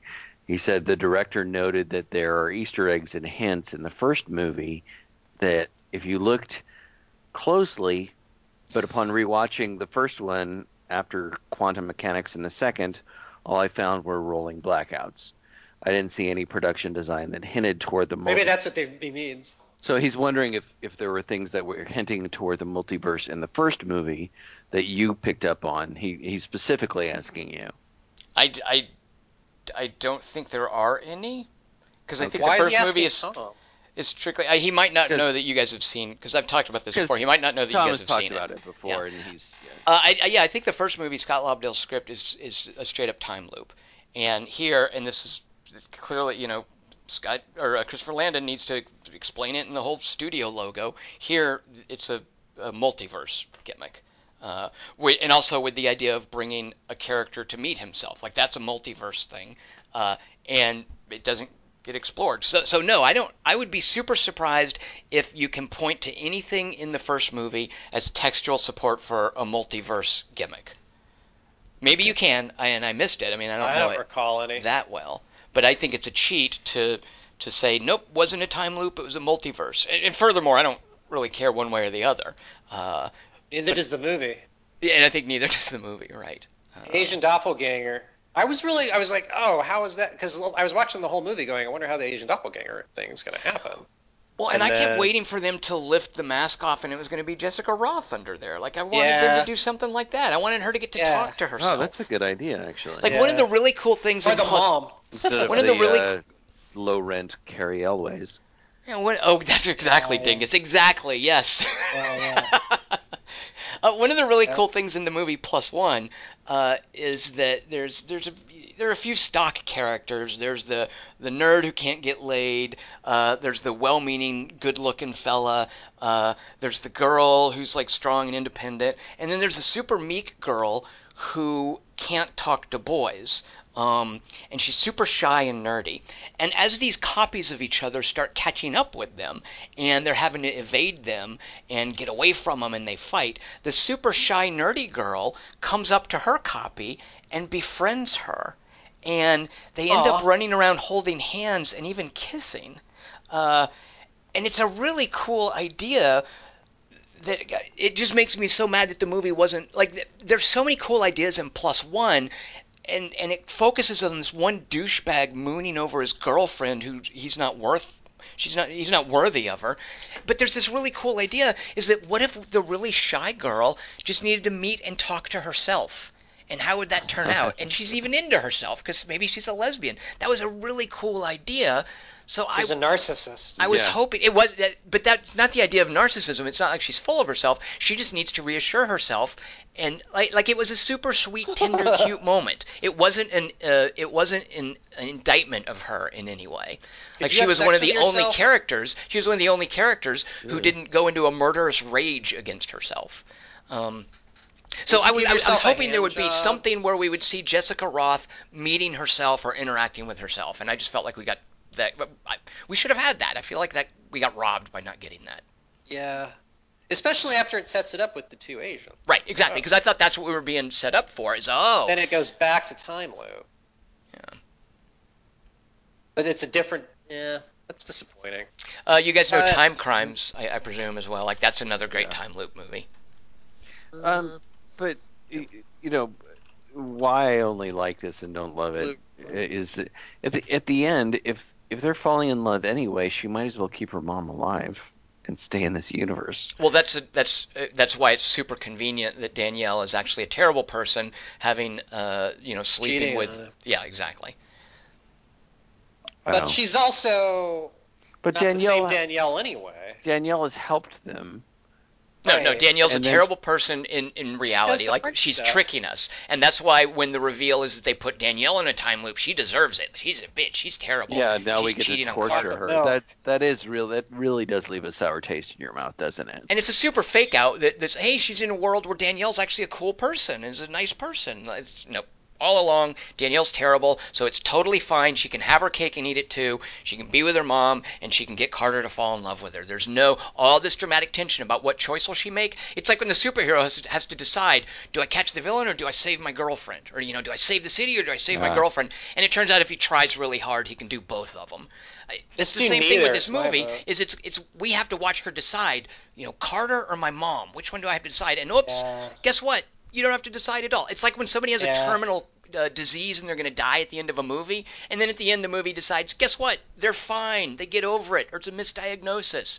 Like it's setting up a dramatic tension. At the end, everything that we were supposed to be nervous about, that was supposed to create stakes, are just hand waved away. And that's Well, and she's bitchy because her mom died. But now the mom dialogues. Kelly. One Well, of my she has her cupcake and eats it too.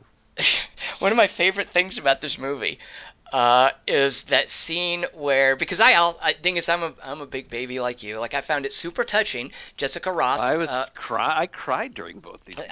Jessica Roth with this woman who played her mom, who the poor woman wasn't that good. Like Jessica Roth was doing No. all the heavy lifting there, and it's Yes. super sincere. And there's all that moment about there's all that talk about We're pilots in this.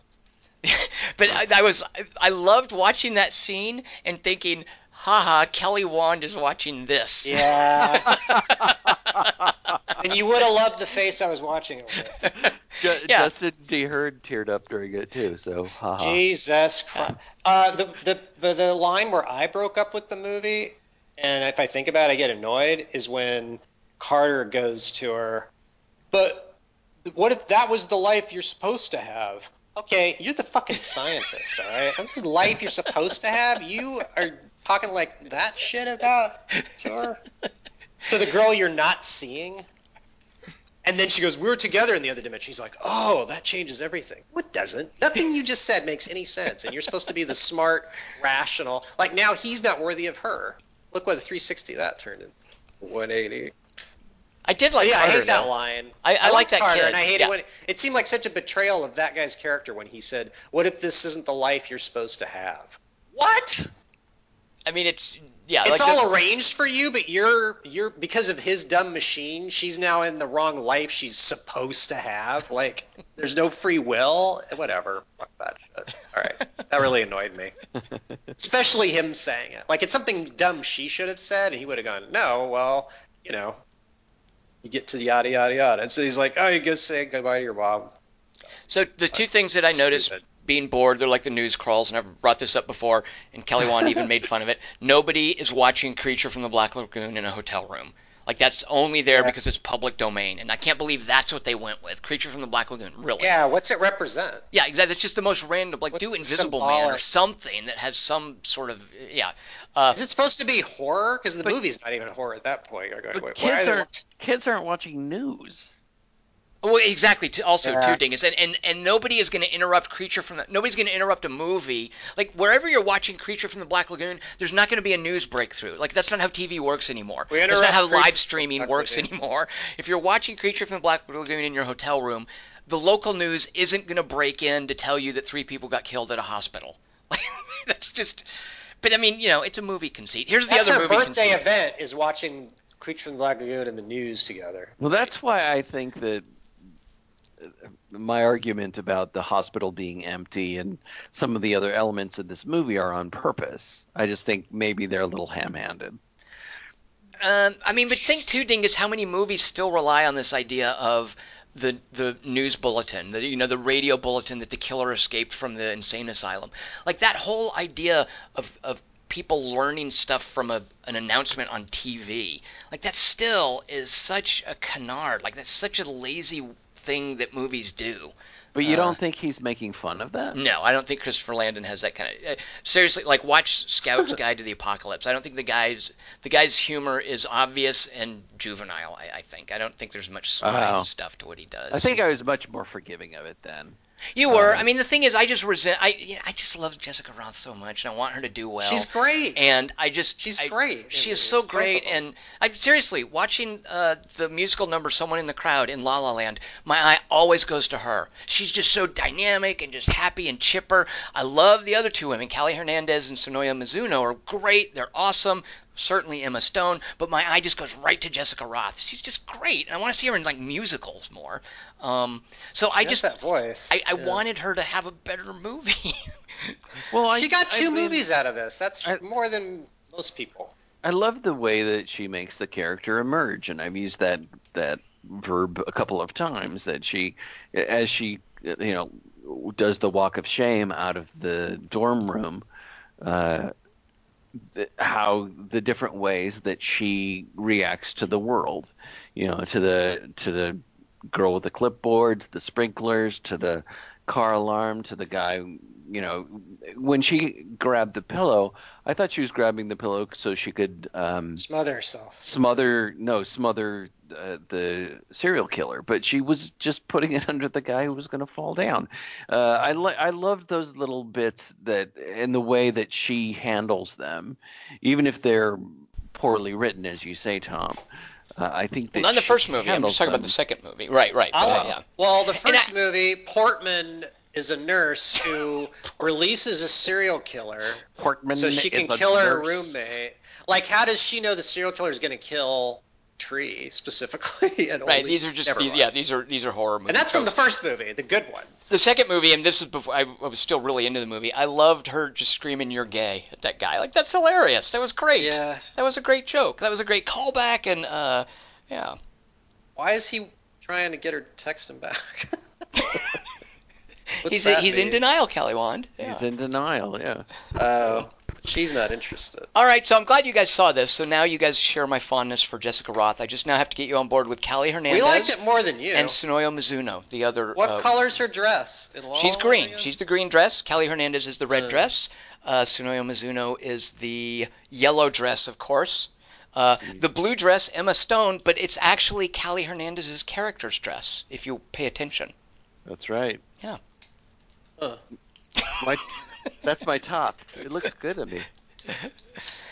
Okay, so let's now do some math. You guys listening have been so supportive. We've really appreciated. We had no.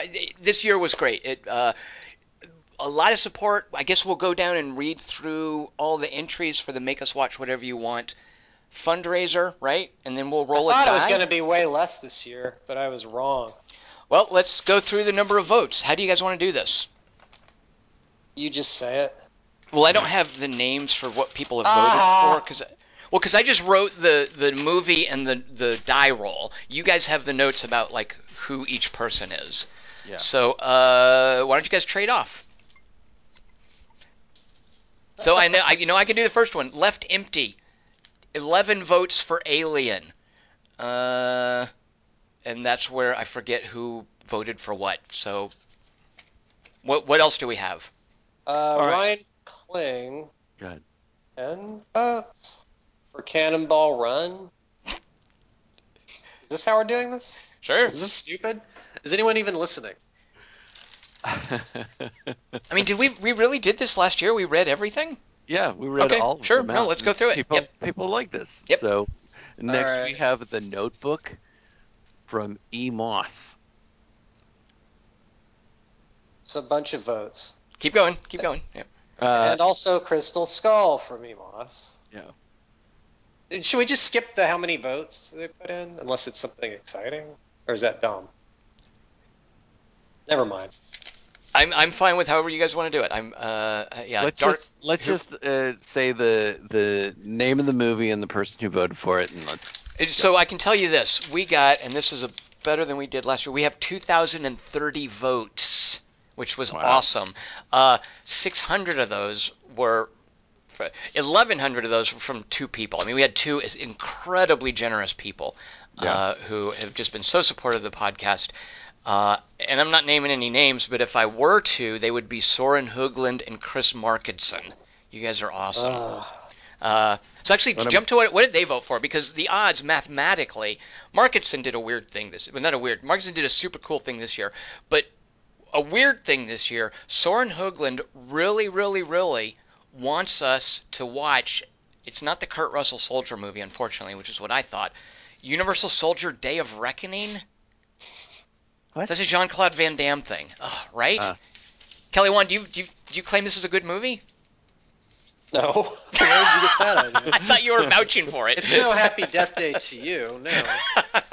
I don't like Jean-Claude Van Damme movies, although he was in Time Cop, in which he solved paradoxes by kicking them. Well, that's one way to talk to Jessica What's Raw. the movie he quit on? Was it Predator? Godfather 3, he was going to be Michael Corleone's daughter.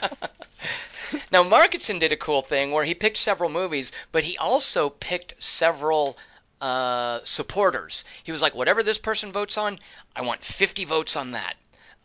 So Markinson basically buttressed votes from Left Empty, or David D., Chris Webb, David Perkins, who actually didn't vote this year. So what we did was we took Dave Perkins' vote from last year and carried it forward on behalf of Chris Markinson, Nick D., and Richard Fogey. Markinson was just like, whatever they vote for, here's a bunch of votes towards that. So Markinson, that was super cool. And let me just run down the list of movies that Markinson wants us to consider. Right. Jaws, Hunt for Red October, not familiar with that. 2001, Zapped, which I've actually never seen. Midnight Run, Brick, Your Name, and Paprika. Those are both apparently anime. Slapshot. I think it's no secret that Markinson is Canadian, and the Canadians love hockey. Star Trek II, The Wrath of Khan. Don't know that one. Crack High Voltage. Watchmen. Crank. Idiot. Oh, Crank. Crack High Voltage is probably a different Although movie. I like the imagery of yours more. Big Trouble in Little China, Watchmen, Spirited Away, Thelma, and Arrival. So those are the ones Markinson picked, and then he said... Charlie Sheen. Not the Charlie Sheen one, right. Yeah. All right, so you guys take it away. Dingus, read us about 10 or 15, and then turn it over to Kelly Wand. So after we had... yeah, that's good. After Crystal Skull, we had Dark City from Bruce Nourish, Santa Buddies from Aiden Keyes. Does any of us know what that is, Santa Buddies? No. I'm not gonna look at it. Sounds like a dog playing basketball or something. Sounds like a porno Roman Polanski made us one. You guys are weird. It sounded like a kid's movie to me. Yeah, like a dog filling in for Santa Claus. Yeah. Like Santa Claus, here's what I'm guessing it is, and this is in earnest. The reindeer are sick, so Santa has to use a bunch of dogs to tow the sled this year. And the movie's called Santa Buddies, and maybe the dogs talk. It's Santa with a bag of weed. That's what I think it's about. What's the? It could be. There were two movies with like sled dogs. Well, there's Eight Below, which is Eight the good Below, Paul Walker Paul one, Walker. and then there's Snow Dogs with Cuba Gooding Jr., which is terrible. Yeah. I watched that recently. Cuba So- Gooding Jr. movie that's terrible. So Santa Buddies sounds like a Cuba Gooding Jr. movie. to Oh, me. trip. All right. Fucking- Next we have Sleep, which was voted for by a person named Anthony Carnevale. And in case listeners don't know, Sleep is the 8-hour Andy Warhol performance art of a person Not sleeping. Woody Allen in the future. There's 2 movies in here that involve the word sleep. Millions was voted for by Christopher Floyd. Who swears by it, by the way. He's like, I think it's a great Danny Boyle movie. This is what I'm picking. Yep. I've actually never seen Millions. I haven't either. Um, Danny Boyle likes millions in his His movie favorite titles. number. Yeah. Once Upon a Time in the West was voted Yay. by Sebastian Dunn and somebody else as well, actually. Mhm. Was voted for by somebody named Sam Spackman. Hardware Sweet. was voted for by Shaheen Ali. Jesus. Why are you Things- going Jesus about Hardware, Kelly Wand? That's in your bailiwick. yeah. That's a Kelly Yeah. Wand movie. That's the Toaster movie, as I was talking to you guys before. Things Change was voted for by John Renninger. Is that That's the Bill Murray's a Amici. clown movie? No, that's Quick Change. Okay. Yeah, I think that's Things Quick Change is Don Amici as a being their mafia guy. Yeah. Quick Change is the sad clown movie. What kind of clown are you? The crying on the inside kind, I guess.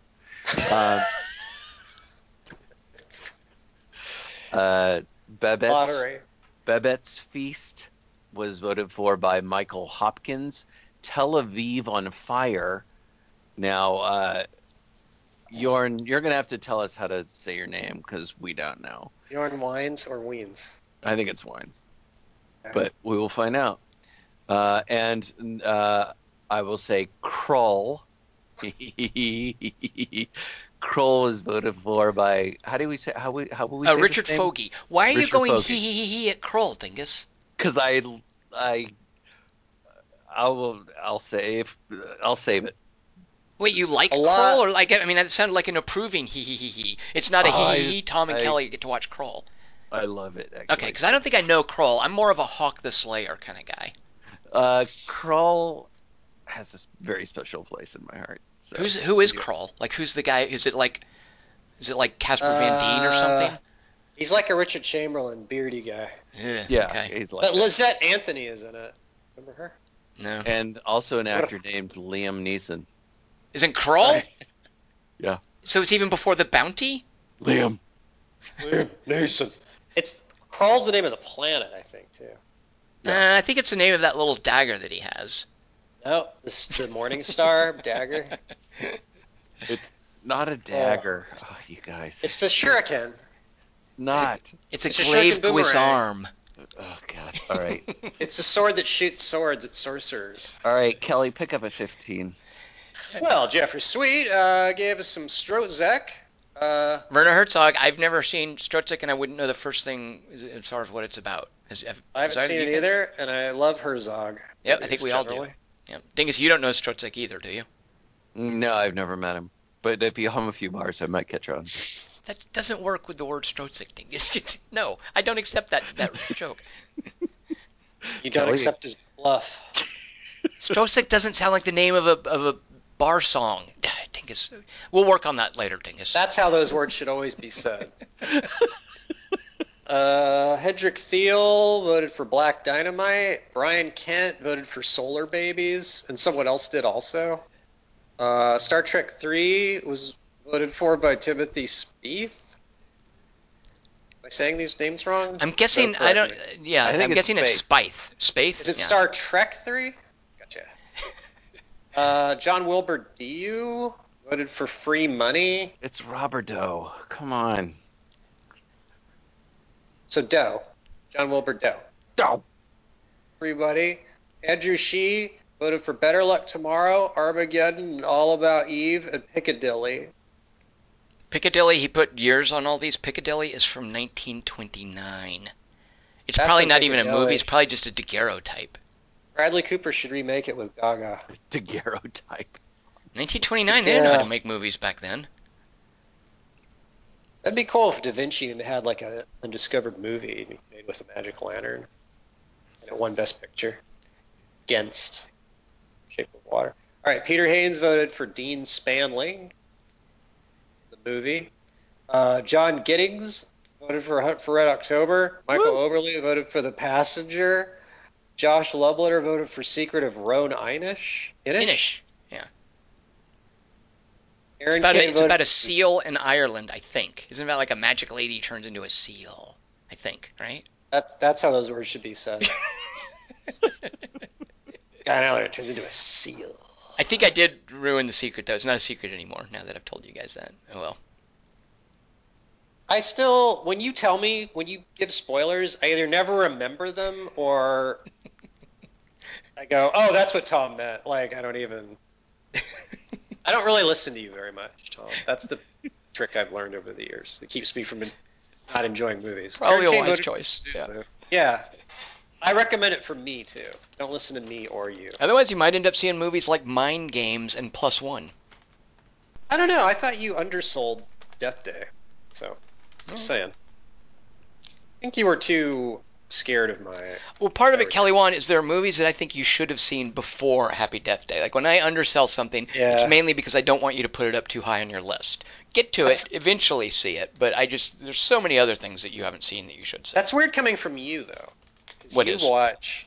Well, just like you'll watch anything that's called like The Farting on Netflix. Well, right, but I know you guys don't have that kind of time or don't spend that kind of I do. time watching movies. Kelly Wan, you don't watch anywhere near as many crappy movies as I do. And plus, you don't watch half the things we tell you to watch. You're the worst at this. Hey, by the way, maybe you guys, I just want to tell you, today's Monday the 18th. I don't get it. Okay, so Chris Webb voted for... That's her birthday, Monday the 18th. Sorry. Oh, Happy Death Day. yeah. I see. Right. Is it a March 18th? No, I don't Did think they the even month say is. what month it is? I think they say it's September. But anyway, it's Monday the 18th, and I just They kept made that machine over summer? Ugh. I kept thinking as we were watching it, I'm like, oh, we're going to be doing this show on Monday the 18th. Did Tom plan this? I'm sure he did, because he's really smart. He's good at math. Chris Webb voted for The Wildlife. Wait, you skipped Aaron Kane. Aaron Kane. Aaron Kane voted for Zulu. Because he loves Zulu, right? Sorry, Aaron Kane. Zulu. Chris Webb voted for The Wildlife. It's I not don't know right what you that say was. that. Oh, God. Let's please not do that, because I can't.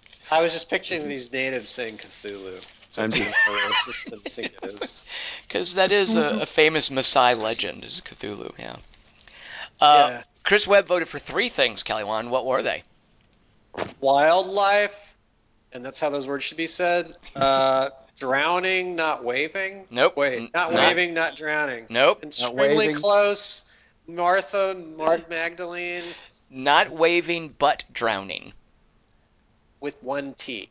Or did I get it backwards, Dingus? No, you're right. Okay. Not waving, but drowning. Not waving, You, but you can drowning. picture that. Right, but I didn't know if it was the movie was doing that or was doing the original intent. Yeah. Okay. All right. So Kelly It Wan, is what's the funny. third movie that Chris Webb really wants us to see? Southland Tales. Hmm. Who's in That- that? Tom, do you know who's in Bunch that? of people from Saturday Night Live. Boy. Really? Yeah, it's really Southland- weird watching it and seeing, hey, wait a minute, he just raided, were they like shooting in New York or something? Yeah, all these Saturday Night Live cast members show up. I think Kristen Wiig might be in it even. Is Harrison Ford in it? He was great on SNL. The same. Why would when he Harrison and Ford Chris be in Farley. Southland Tales? What? I don't, oh, is that the Dwayne Johnson thing, Dingus? Yeah. Please. That's why he picked it, obviously. Oh, okay, that makes sense. Well, also maybe Chris Webb seems like the kind of guy who might be like, yeah, every Richard Kelly movie is brilliant. He didn't just suck after Donnie Darko. They're all great. I could see him loving like what's that, The Box or The Gift or whatever that thing is. You can't tell with Chris No. Webb. No? No. Well, I would bet he doesn't like the box. Okay. After that, then we had Soren Hoagland with Universal Soldier: Day of Reckoning, which I was briefly excited. I thought it was the Kurt It'd be funny if Russell's that was robot. the first one. Yeah. All right, Dingus, take it away. What's after that? You thought Kurt Russell would be in something that. So after that is Alright, Morven Caller, Yeah. that was voted for by Emmett Coffin. And there's a couple of these where you could just switch the names, like the Peter Yeah. Haynes one. You could just Let's watch Emmett Coffin voted for by Morven Caller. yeah, exactly. Star Trek II: The Wrath of Khan, Uh, voted for by Eric Geithner.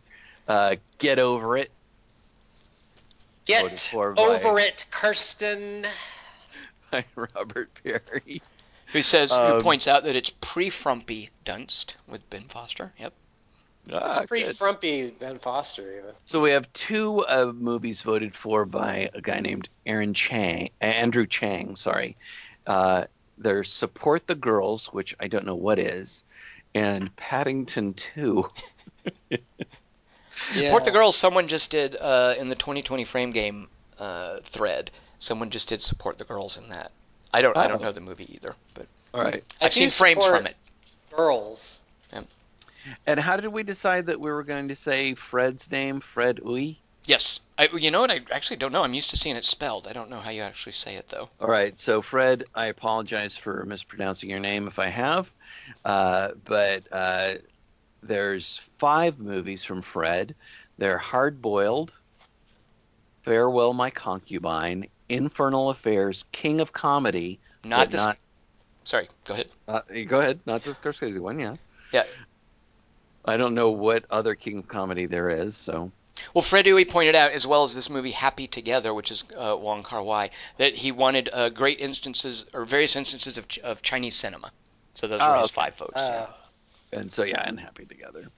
And then we have 3 movies from Duncan Palmer. The Tale, and they're tailored to each one of us. Yeah. Which one did I get, Dingus? You got The Tale of Princess Kaguya. Kaguya. Kaguya. Okay, that sounds better. I like The Tale of Daniel Kaluuya. Don't get any on you. Dingus, what did you get? What anime did he give you? I got Wolf Children. Ah, and what about Kelly Wand? What anime did he get? He got Paprika. Mine sounds like porn. So Kelly, you should take on the next one. Number Arthur 45. Jovan and Jelly voted for Your Name. Anime. Yeah. It looks okay. Dingus swears by it. Markinson does as well. People love that movie, Kelly Wand. It's on Netflix, but it's dubbed in German, so I started to watch it. It was on my top 10 list that year. Yeah. It's a cartoon, and Dingus loved it. Yeah. And it made Tom totally confused because it was Your Name and Call Me by Your Name, like back to back. And he's like, what? That's very, Well, and we were spreadsheeting it, so everything right. was, like it said today's date, and then that's the name of the movie. Sam Spackman voted for Once Upon a Time in the West. Scott Andrews voted for 4 movies. Old Man and the Gun. He voted for each one with less money, so in descending order of interest. They got fewer and fewer votes, right? Yeah. So he really wants us to see Old Man and the Gun, then slightly less Game Night, then slightly less Mortal Engines, and then the least Free Solo. Which is not a movie, but a documentary. So, fair enough. About making Solo? It's a mountain climbing thing. I actually do want to see that. Yeah, I've heard really good things about it. That one's easy to find. Solar Babies was voted for again by Nick Dingle, as was Stoker, which I liked. Jeremy Enoch? Is that right? Yeah. I think so. I've never said it out loud, but Voted for Spanglish. Tom's favorite. Tom broke up with a lady over seeing Spanglish. Right? It has Tom's favorite sex scene, I think. Oh my God! I forgot that's in Spanglish. Oh, the tail. Yeah. And that's it's Adam Sandler. I don't want to go back to thinking he's a doofus. That was the first Opsis. I think it's lost now too, because it was on my blog. I was doing a blog. Oh right, Remember? yeah. That You wrote up Spanglish for me. Yeah, I don't know if I have that text anywhere. And then we have Markinson's list, where he voted for things that don't include crack high voltage, but crank high voltage. And then he supported votes from David D., Chris Webb, Dave Perkins, Nick D., and Richard Fogey. All of this here, we've each got our own separate sheet of paper that lists them. Kelly Wand, which one of us should do the number? Should you do it? Should I do it? You should do it. Okay, I'm going to go to random because I'm used to doing this. I'm going to go to randomresult.com. I think I did it last year. It shouldn't All right. be me every time. It's going to pick one number between 1 and, 2030, right? Uh-huh. I'm 2030. excited. This is All almost right. the best part. All right, I'm not going to look. I'm just moving my piece of paper. I am now hitting draw now. Here we go.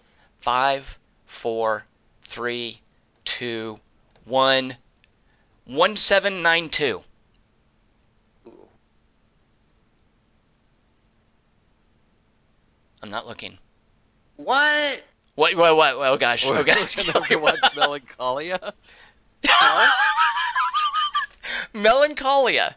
No, that's not Oh right. no. Oh wait. No. Let me look now. Dingus. No, I was wrong.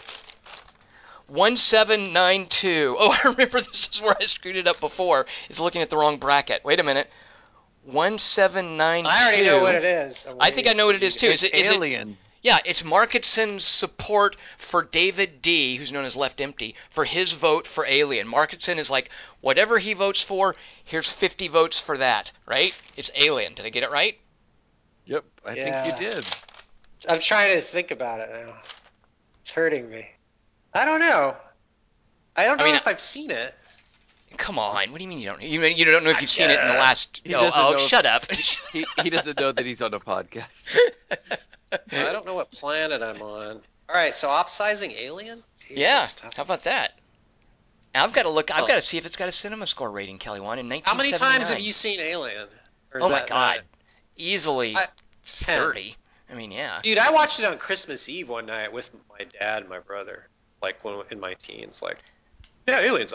I mean, Alien is big.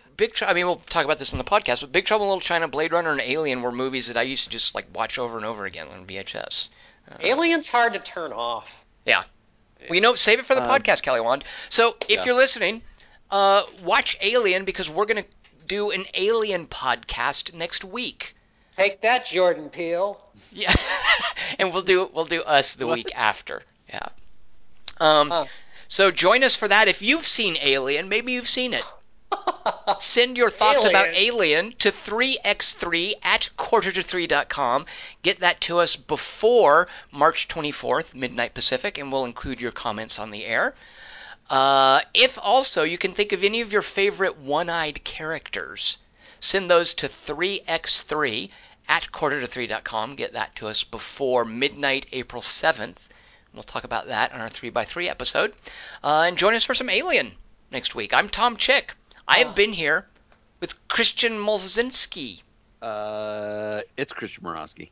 And with Kelly Wand. You know what would be worse is just waking up over and over. Although I guess we already do that. It's time for me to take it. I'm the boss right now, not gonna fake it. Now when you go down, 'cause this is my game, and you better come to play. I used to hold my freak back, now I'm letting go. I make my own choice, I run this show, so leave the lights on. No, you can't make me behave. Hey, in another dimension, her La La Land dress was orange. I'd prefer that we be more capable and prepared than lucky. Observation, reflection, faith, and determination. In this way, we may navigate the path as it unfolds before us. All right, and we have, 8 more recharge cycles to go before we get to Oragai 6? Is that a question, sir? Yes, Walter, that's a question. That is correct. The good part that Dingus didn't happen this time. This dimension's crazy. It's off. I gotta get out of this dimension. On delay, people. Oh wait, that was it! Yay! Dimension's fixed.